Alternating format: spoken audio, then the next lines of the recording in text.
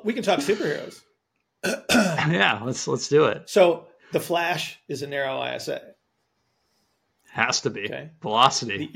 The irresistible force, high velocity, and then the Incredible Hulk is a wide ISA.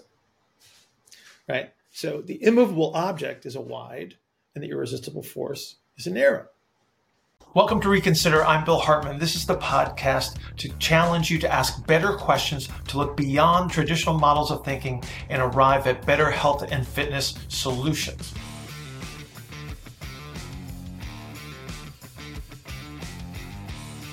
So we kind of pulled a fast one on everybody, and we didn't have the wide training podcast come out after the narrow one. So I'm sure there's some people were salty about that, but today we'll make up for it by talking about the wide structural archetype and what that means in terms of training and superpowers and what they should do, what they shouldn't do, the same thematical things.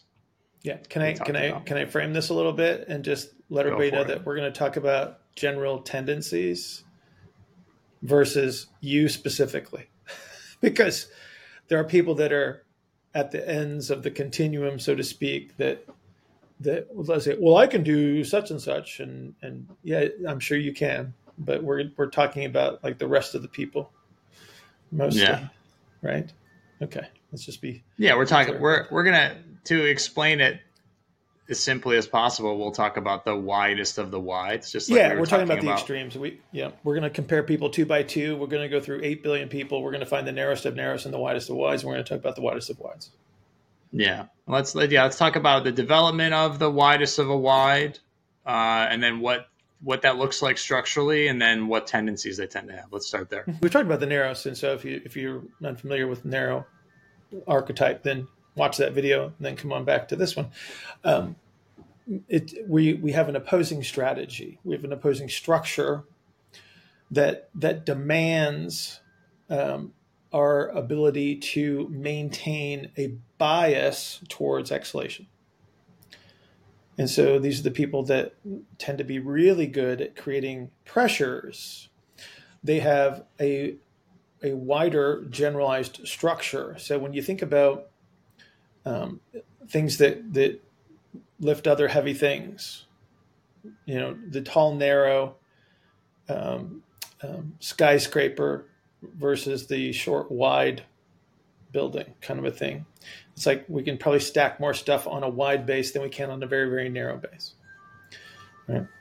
And so that's kind of how we want to look at these people initially, because they're going to be better force producers, right? Because of their high pressure strategy and because of their general physical structure. You can just put more stuff on them, if you will, when we're talking about heavy lifters. So if we were going to give you a representation of a human being, take your super heavyweight power lifter or your super heavyweight weightlifter as an extreme representation of what we're talking.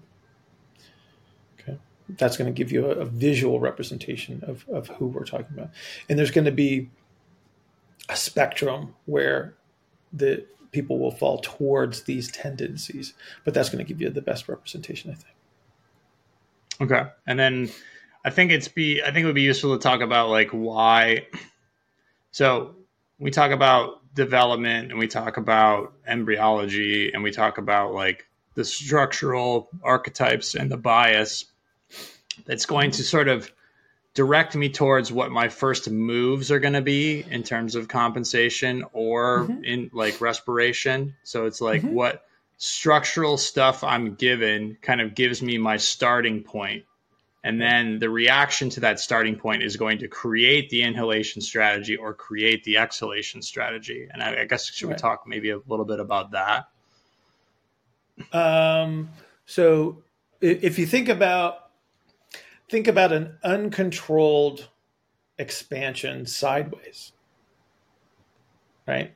So if I was to smush you down from the top and you would expand sideways, relatively speaking, right? That's the type of structure that we're talking about. So they actually have this tendency to expand sideways. At the extreme, if you were a water balloon and I was pushing down on the water balloon and the water balloon slowly gets wider and wider and wider, and then eventually it hits a constraint and then kaplooi, right? explode your water balloon. The way that you would protect yourself from the kaplooey kind of a thing would be to squeeze back in on yourself. And so that's basically what they're trying to do. That's why they have to maintain this bias towards an exhalation strategy, because if I continue to expand in the direction of the bias, I can't move, literally can't move. And so to maintain the ability to move through space, they have to maintain some measure of this exhalation strategy, which is, again, results in a higher pressure representation. But it steals things like turning, rotations, especially your external rotation. You lose a lot of external rotation that would be associated with it. You become biased more towards being able to put pressure into the ground, which would be more of an internal rotation bias. But again, this is why that they become better force producers under those circumstances. You look at, again, sports is always such a good frame of reference. American football, compare an offensive lineman to a wide receiver. From a physical structural standpoint, you'd be hard pressed to find a, 6'4", 305-pound wide receiver, but your offensive lineman would fall towards that category, right? The wide receiver, of course, would be more of a vertical structure, so they would tend to be more towards the narrow ISA archetype, right? And they're better turners, better at change of direction. Offensive linemen, not so much, but I don't want them to turn. From a performance standpoint, I don't want somebody that's easily turned as an offensive lineman. So it works out really, really well. Okay, so the narrow archetype as a more of a inhalation expansion bias. So the reason why you see the narrowing of the infrasternal angle is because of the inhalation bias requires a compensatory exhalation. Correct? They would be squeezed more vertically, like their bias would be to go in that direction. And so the ISA would progressively close to such a degree that they can't move either. And so they have to maintain the inhalation bias to a slight degree to allow them to keep moving as well. Right. And then the wides have to maintain the wides have exhalation bias. So then you're going to see a tendency towards a wider infrasternal angle as a way to almost help them inhale. Correct. Okay. See, they use compensatory at the extremes. At the extremes, people will use compensatory strategies to achieve certain things, and then just to breathe. That's why that they are biased in such a degree in one direction. And it gives them superpowers to do certain things. It takes away certain things in return. Well, they're sort of forced. The compensatory sequence is in a lot of cases is just like a forced hand. Like it has to happen based on the being, especially as you're pushed further and further towards one end of these constraints in this archetype. Right. Display. But This is why people are good at certain things and not good at others. Some people were born to be shot putters. Some people were born to be marathon runners because their physical structure determined that that's what it's going to be. Right. So you don't get to be anything you want to be when you grow up. It's like you have a certain physical structure that's going to give you a range of possibilities. And some people's range is very, very small, and some people's range is very, very broad.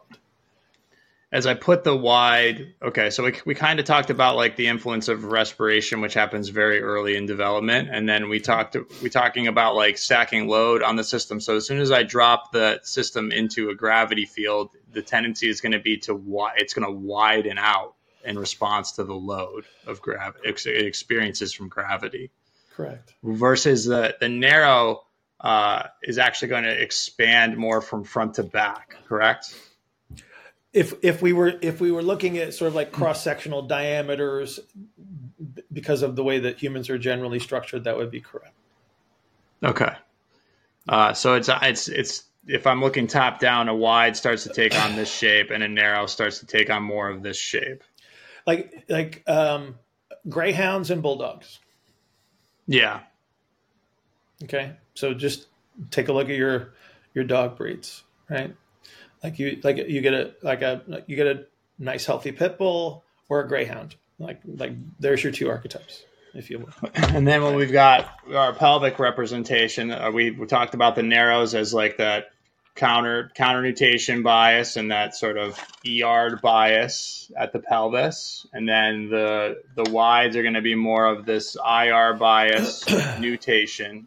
So this sort of right, and that so explain how that position of the pelvis matches up with that lateral expansion. Well, you're still going to have the anterior posterior compressive strategies that we always talk about. Number one, and so that's going to start to continue to emphasize the lateral degree of expansion, right? And so when you look at just the orientation that you were creating with the pelvis, it's like you started to, as you're moving towards the IR representation, you can see that the bias is more of the laterally expanded. This is one of the reasons why they don't turn as well. So you think about every figure skater, in competition finishes with their little spin at the end, and they start with their arms out wide, which is a slow rotation, right?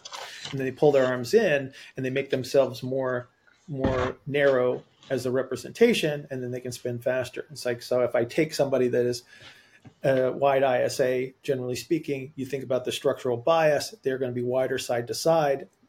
It's much more difficult for them to turn. They have a much smaller space to turn in because to turn, I need lots of external rotation space, and they don't have it, number one. So they don't have the capacity to turn into a big space, plus they're wider, which makes it very, very difficult to turn quickly. So they get a double whammy. But again, that's okay. That's okay. We just have to understand, like, this is their tendency. And now we can say, let's move you towards something. If we're thinking about like performance and things like that, it's like, we're going to move you towards where this is actually beneficial, right? We're going to make you a shot putter, maybe not a javelin thrower. Yeah, and it's, you talk. You and I have looked at. I'll bring up a video of that kid the first kid that did like the quad axel or whatever, the move in figure skating that was supposed to be like impossible to do, and he can just nail them. Yeah. He is like the most narrow of narrow males I've ever seen in my entire life. He looks like a telephone pole, but that allows him that structure allows him to be like really close to the midline and then turn really well. So that makes him like his superpower. What we're talking about is a wide structure has a big, like this bigger base of support. You can stack a bunch of weight on top of it and it can distribute it really well. And then it can't turn well, but that can be to an advantage of, like, say, a lineman in football, a rugby player, a shot putter. And then here come the track and field folks who are going to be like, well, shot putting and discus is incredibly rotational, so they have to be able to turn. It's like, well, no. Have you ever watched my cell phone try to do a spin? It's like you're going to see this really flat turn on the outsides of the feet. Having thrown the hammer myself, the way that you actually spin is not like you're actually resisting the rotation, right? Yeah. You are the hub, if you will. Okay. So when you think about the hub on a wheel, right? So the hub on the wheel actually turns slower than the rim, right? Yeah. So you're the hub. Like they spin like a hub. So they turn very, very slowly, if at all, right? Yeah. Here's an experiment. So any of the folks that are going to try to tell me, because people tell me this a lot, that the throw, my discus and my shot putters are actually great turners. Take your high jumpers and your pole vaulters and your javelin folk, put them on a hill next to a shot putter, have them just get into a log roll position and watch them roll down the hill. Yeah, you will see. Watch the refrigerator. You will see the narrows rolling really easily, and then you will see like what it looks like to watch a refrigerator try to flip flop itself. Flop, flop, flop. It's like me trying to roll my cell phone down the hill. It just kind of like flops onto its front, and then it might not go anymore. It's like depending on the slide, flop, slide, flop, slide. Yeah, like depending on how the grade of the hill, it might just be one turn onto the face of their body, and then they just slide. But yeah, that's an indication of like the structural superpowers that we're talking about here. Absolutely. And then what that ends up looking like in terms of what spaces they can occupy versus what they can't. With the narrows as a review, we were kind of talking about the narrower helical angles allowing for more verticality in their spaces that are allowed. The space at the pelvis of counter nutation, allowing things to go down and forward so that you can actually get to depth in a squat versus what's going to happen when a wide structured individual tries to get to depth in a squat. Well, okay, so we got to be a little careful with this because like how they're going to achieve it will be a little different. Let's talk about what spaces are actually available to them and what they will have to do to get themselves into a space that isn't, I guess, would be like, and we'll talk about a wide trying to press overhead or do pull-ups, and we'll talk about a wide trying to get into the bottom of a squat because ass to grass is important. Right. And if you use like strongman examples and things like that, you take a shorter. I want the listeners to know that I was being sarcastic when I said ass to grass was important. I made air quotes, and then I remembered that we have people that listen on Spotify, and you can't hear air quotes because they're going to be like, "Oh, but in episode 26, Chris said it was important for wides to get to depth in a squat." But no. What, all we have to do is deconstruct the squat.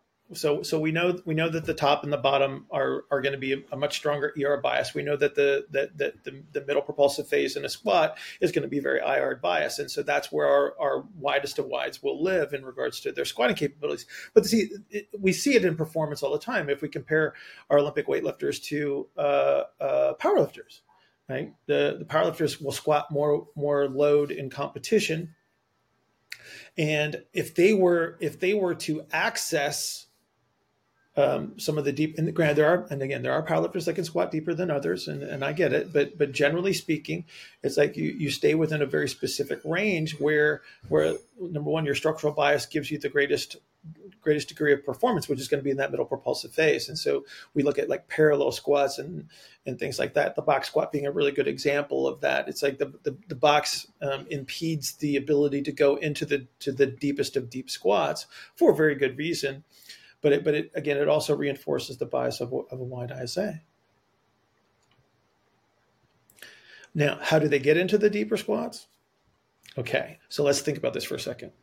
If I'm biased towards IR, internal rotation, then what I have to do is I have to create an ER space for me to squat into. And so there's a lot of people that are probably listening to this that go, but if I move my feet out really, really wide and I toe out really, really wide, I can actually squat deeper. It's like, that is exactly what we're talking about here. So that is a compensatory strategy to create a space for me to access a greater degree of depth in a squat. Doesn't make it good, doesn't make it bad. It just says that's what is. And so that's what you're typically going to see, or you're going to see some sort of structural adaptation that creates the ER. And so in some people, this will be rounding of a lower back that allows them to squat with their hips below parallel, right? And they say, well, I'm getting in deeper into the squat. Okay, but you're going to compromise. You're going to have to create that compensatory strategy in some way, shape, or form. It's either going to be in the extremities to create ER, or it's going to use the spinal compensatory strategies to create ER. And then that's how you'll do that. Okay. And that's what you'll typically see. Like when people talk about butt winking. So if you have a wide that butt winks, that's the entire pelvis moving as one piece. Ever use that? We're gonna have again. To. Yeah. So because it's a bad descriptor. It's a bad descriptor. It's just one of those things that misguides people as to what's going on. You said a bunch of things that I think people aren't going to understand. So I'm going to try to tell them in a way that they might understand. Okay, I'm sorry. You're translating. Yeah, I'm trying to translate, Bill. I'm trying to translate for Bill. So I think you glossed over a couple things that might be good to revisit in terms of like top of the squat is an ER bias. Uh-huh. So you have your late ER, correct? It's a late ER bias at the top. It's an early ER bias so at the that bottom. Requires a certain level of ER that I might not even really have as a wide. Correct. So to understand what I'm saying even further, it's like a wide setting up in the top of a squat might not even really be there to start. So they might be starting their squat from a compensatory position. They might need to if they're very, very wide. Absolutely. And then going through that, so the ER bias and then having to IR to get through the middle sticking point, which is why a lot of narrows get buried in squats because they can't create the shape to get through that middle of the squat. And then I have to re-ER into an earlier ER position to get to depth. So what Bill's saying is that if I want to try to take a pelvis that looks like this, I can ER the extremities to try to force a shape, like a compensatory shape, to get to depth or to even start. To put the bar on my back and start in the ER position, I might need to go super wide. And that might be the only comfortable way for me to squat with a weight. And then as I get through, the middle point, I'm not going to have as much of an issue. But once I get to the bottom, I either have that ER position, or if I'm talking about a butt wink of a pelvis that's really narrow and stuck, and that sacrum is forward and counter-nutated, the only way I'm going to be able to create the space is by lumbar flexion, taking the whole pelvis and just jamming it underneath me to create the space above. So it's like when this drives us crazy, when people talk about like seeing a sacrum on the table and saying, oh, they're counter-nutated and they're a wide person. It's like probably impossible. What you're seeing is a ER lumbar spine, which is dragging the whole pelvis, making the sacrum look counter-nutated. So you're palpating a fullness of a sacrum into your hand at the base of the sacrum, and you're misconstruing that as a counter-nutated sacral position, when what you're really seeing is just an ER roundness through the lordosis, if you want to call it that, through the lumbar spine. Well, that's what they're going to call it. I know. But I think I might have jumped a little too far into territory that people didn't understand what I was saying, but hopefully that helps bridge the gap between what Bill was sort of running through because he thinks everyone knows what he's talking about. anytime somebody occupies a space that requires more external rotation, they're either going to do it with relative movement or they're going to use a compensatory strategy. If my bias takes away the ER relative motion, which is what a wide helical archetype would be, I have to come up with a strategy that allows the ER to be demonstrated. So powerlifting is such a great representation of this. It really is, because you see, like, especially the really big, strong guys, when they're setting up for their squat, like, and you always see this, like the guys that are using the monolift, like they'll even brace their feet against the inside of the monolift itself. That's a really wide stance, or they're pulling in a sumo position because that's the space that they need to actually get into the starting positions or into the bottom position of the squat, because their biases are so strong in one direction. But it's why they get to lift all the heavy weights. Like they're just made to do that. But they've slowly learned how to occupy these spaces. Like you'll see it in a bench press. It's like why do they use certain width grips? Why do they use a certain humeral position in the descent of the bench press? It's because they're trying to occupy a space that allows them to move far enough. Put on a bench press shirt and that space is taken away. That's why some guys can't bring a bar to their chest in a bench press shirt. It's not that the shirt's lifting the weight. It's just preventing them from actually creating the space that they need to lower the bar. Okay. So, like I said, if you understand those representations, then you understand what we're talking about from a bias standpoint. Yeah. And I think also it would be good to, so we talked about, I don't know if we said this yet, but I will say it now, the narrow structural, like, strategy to catch the guts is that down and forwards and then back up. When I have the guts go down into a wide pelvis, it's actually going to go down and back, down and more towards the back. So what position? So the wide pelvis cannot go straight up and down necessarily. It hits a point where it has to go.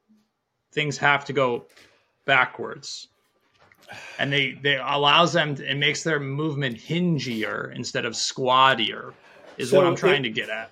Yeah, that would be the common terminology would be that they're going to be better hingers than they are squatters. Right, and that's kind of what I was trying to get at. And I know you're gritting your teeth waiting to correct me, but I'm trying to explain it in a way that shows the opposition.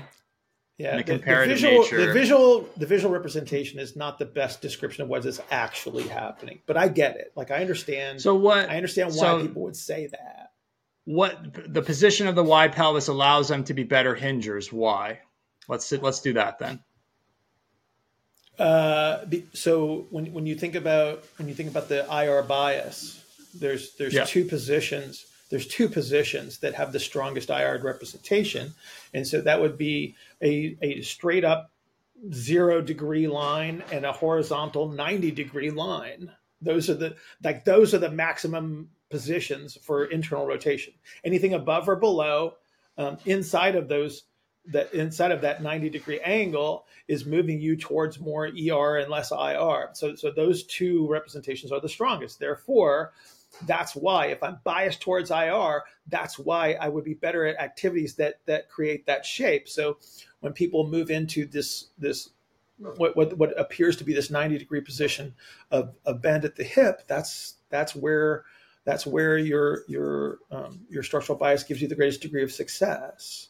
So anything where you pull something off the floor will generally start in that position. Anything that moves into that space, that'll be your strongest position. What about the nutated bias creating more space in the posterior lower? Correct. So again, we're talking about the grab your pelvis there real quick, boss. Yeah, and just show it from the side. Show it from the side. It's easier to see it from the side. So exaggerate the nutation of the sacrum. Your hand is in the way. There you go. So now kick that apex back like to the extreme, just for the sake of argument. Thank you. Perfect. So when we look at that pelvis shape, there has to be an eccentric orientation of the musculature that runs from the femur to the apex of the sacrum. Like that has to happen. That's what allows that shape to exist. And so that would be the most biased representation of IR, which would be the nutated sacrum and the IR. And everyone can see how what I was saying earlier could make sense from a logical standpoint of there being more space available posteriorly for me to move into. But Bill does not want me to say that they can move backwards. They don't move backwards. Well, it's a relative forward to a stop. It is a stop, and then everything else is moving forward relative to. That's what's happening. Okay, but the way that the sacrum is shaped, like the little slide, stuff comes down and then either can kind of spill forward, or stuff comes down and spills kind of straight down and back. Okay, but it's a forward movement of the base of the sacrum. Okay. I'm with you. But the spaces. So when we're talking about potential to move, we're talking about available ER space. We're talking about available spaces structurally. Yeah. The spaces that are available in that wide pelvis allow for that shifting into that hinge position better than you would see, because a narrow has more of like this, so that space is closed. Yes. Much more. So this space here specifically. So that means that if I want that narrow pelvis to get into a hinged position, it can't. It can bend itself into that position through the same similar compensatory strategies that we were talking about earlier. but I can't actually acquire that position because of the structural bias. But I could if I was very wide. Yes. Okay. So we have an irresistible. So for the two people that are still listening. Well, we can talk superheroes. Yeah, let's do it. So the Flash is a narrow ISA. Has to be. Okay. Velocity. The irresistible force, high velocity, and then the Incredible Hulk is a wide ISA.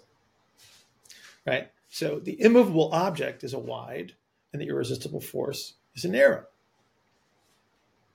So there you go. When I think about ranges we work of superheroes motion, right into this. I think when I think about Spider-Man, he's like a very, very narrow spin, like can twist and turn, can acrobatics, getting into weird positions. Like just his land, like his superhero landing position, it would be impossible for a wide to achieve.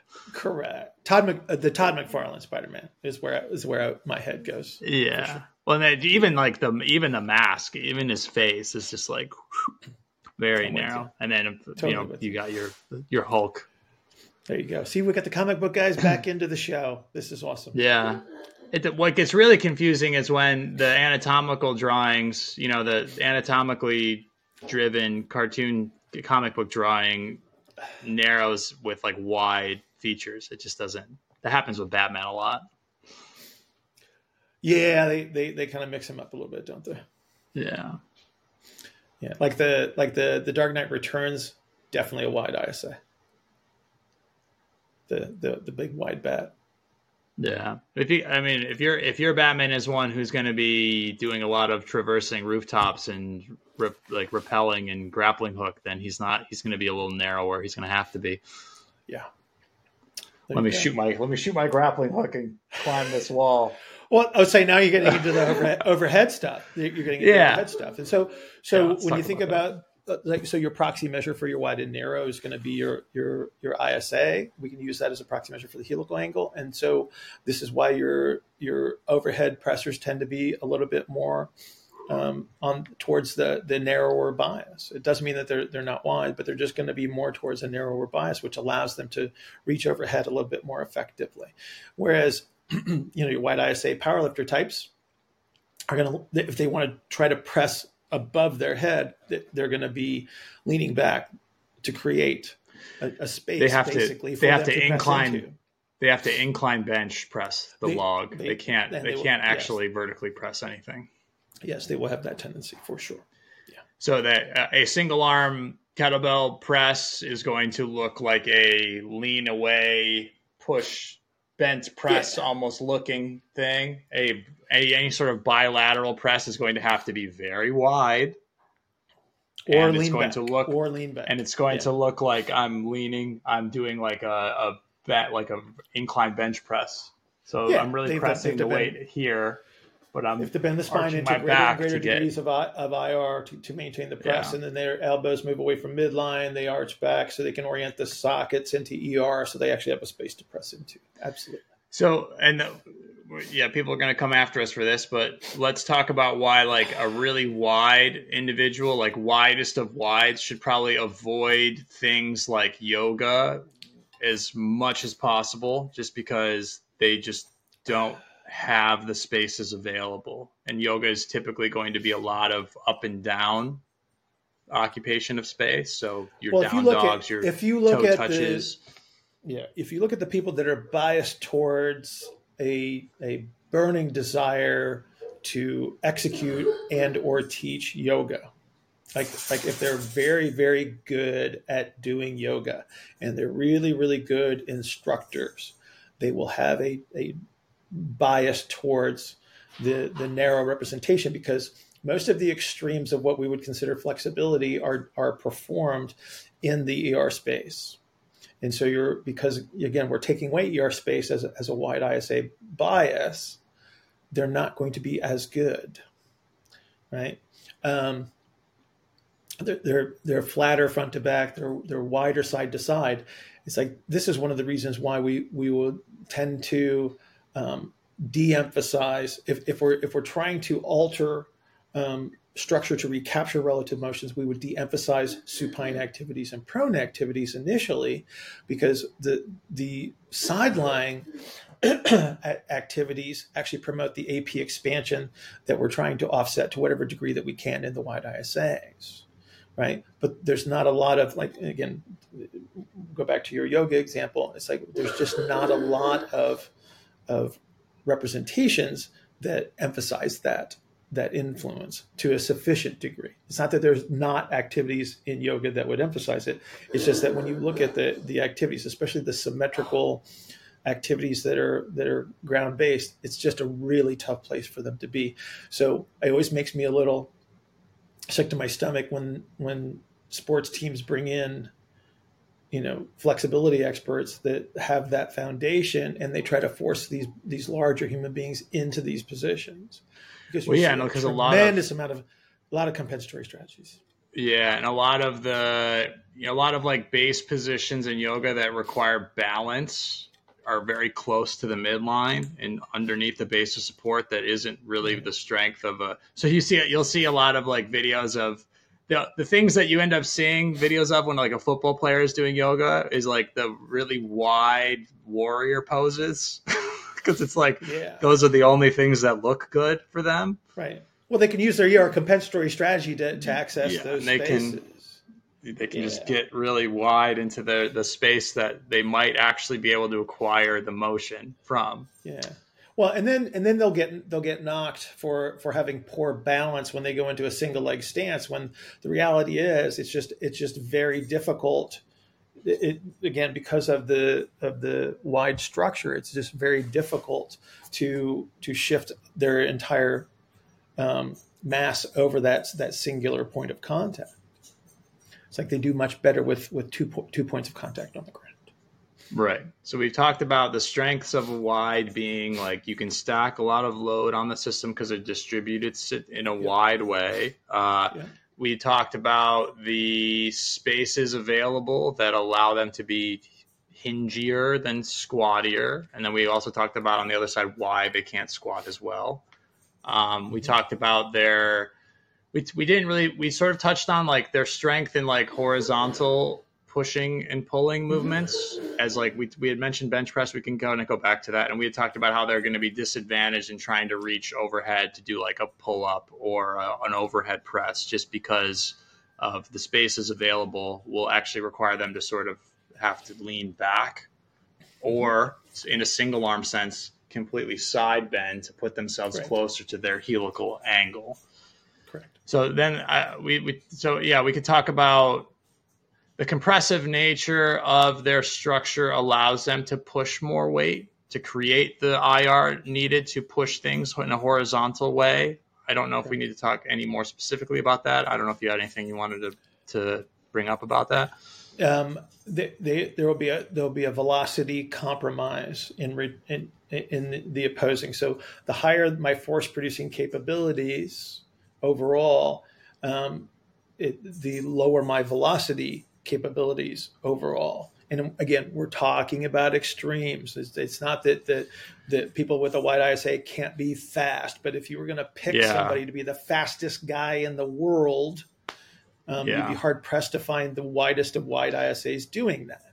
I think maybe if we can also explain speed from a velocity perspective versus like acceleration, because I can already hear the people going like, some of my fastest guys in my 10-yard sprints are wide. Well, it's like, but they're not. That's not fast. That's an acceleration. And we're talking about velocity. Velocity is something that's displayed in external rotation. It's the most it's the closest to flow that you get in athletics. It's the end of a 100-meter sprint where you are trying to slow down less than everyone else. So you're trying to preserve forward momentum. You're bouncing along the ground like one of those lizards that runs on water. Like you're keeping your center of gravity up and allowing it to move forward with the least resistance. That's velocity. It's like this. It's the maximum display of speed. It's not the acceleration, the 3 acceleration steps you got to start that process. Right. And keyword display. It's the display of velocity. right? We have to have a force, but there's a time constraint as to how long that force can be applied. And so that's the comparison between the first 10 in a sprint, which is acceleration, longer ground contact times, more time to apply force. So, if you had a 100-meter sprinter and an Olympic weightlifter side by side, and potentially, I'm just saying potentially, I'm not saying this is going to happen, I'm saying potentially, you could have an Olympic weightlifter that is actually faster in the first 10, but he couldn't win the 100 because there's no way that he could, because he still needs more time to apply force to the ground, but he might be a really good accelerator, right? But top speed would be compromised because he can't apply that force in a short enough period of time to make it useful to be a sprinter. Otherwise, all the sprinters would ever have to do would be doing Olympic lifts and things like that. Yeah. Right?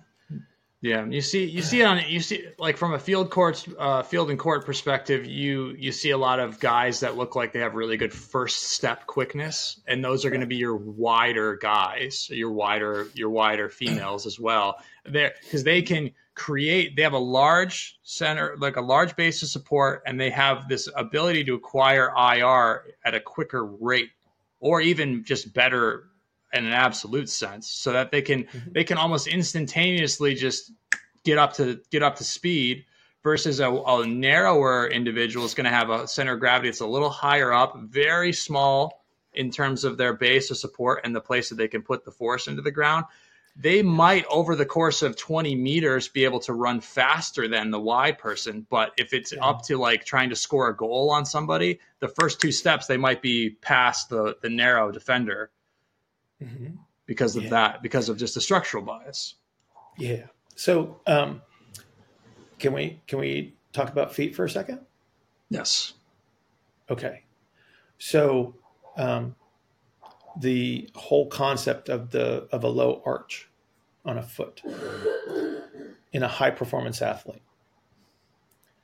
It's like one of the reasons why you see such weird looking feet on people that appear to be fast and explosive in certain environments like basketball or soccer is because it saves them time to peak force application. So you brought up a really important point. High center of gravity versus a lower center of gravity. If I need to apply force into the ground very, very quickly, it behooves me to be closer to the ground because there's a time constraint to get my center of gravity to push down into the ground.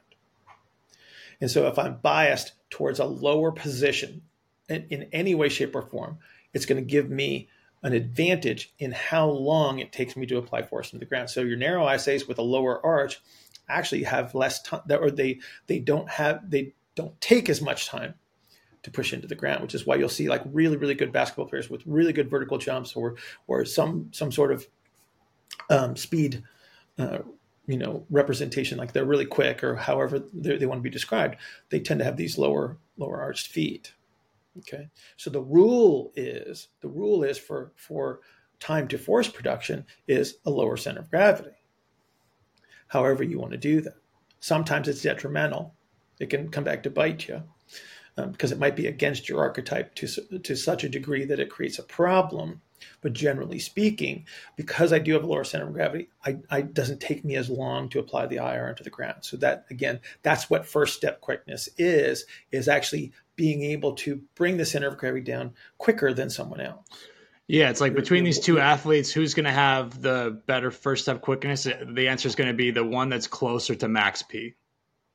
Just that at can get there starting point. That can get there faster. Some people can get there very quickly. Some people need the bias of structure. Some people need an adaptation, right?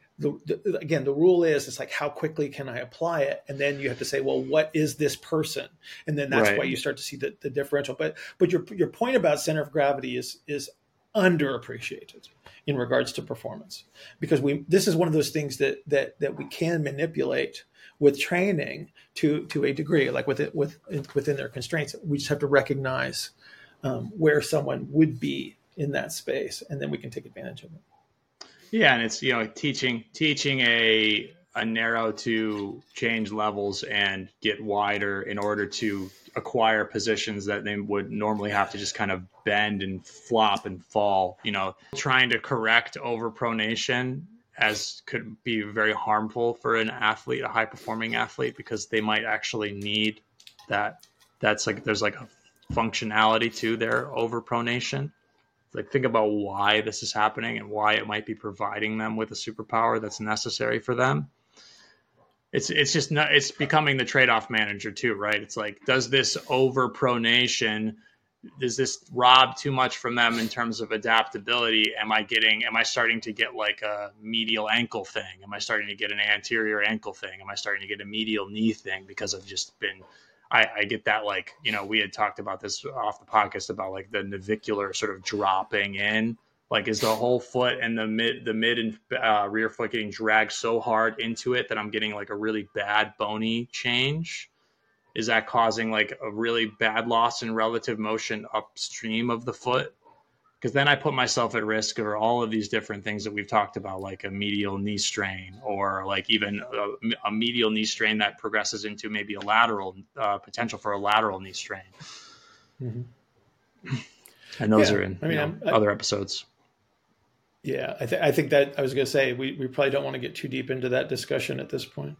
Right. Well, the knee episodes, we talk about that a lot. So I was just referring to those. Oh, well, there you go. It's like we can refer people back to the knee discussions. How about that? Yeah, the other 25 episodes that we've had. There you go. Yeah, I think that's good. I think that kind of opens up some topics for later, but we'll probably forget, as we do, what we even talked about. Because I'm just thinking about, like, the foot strike and shapes of the body that you see in sprinters, and should their heel hit the ground? Should their heel not hit the ground? It's like, it depends. It's like, maybe their heel not hitting the ground is important so that they can stay in that middle to late representation that gives them the ability to carry that velocity. But yeah, of that and more. There's a lot of it. There's a lot of assumptions. There's a lot of assumptions when you look at things from a comparative standpoint, where people say, well, this is not an optimal foot type. This is not an optimal foot position. And yet you see this high performance. Like, the question you should be asking is, how are they doing something? And then the why exposes itself, right? And then you start to say, oh, that's not really the rule. Like, the rule is not this perfect representation of relative motions when we're talking about performance. And now we're back to the health and performance continuum.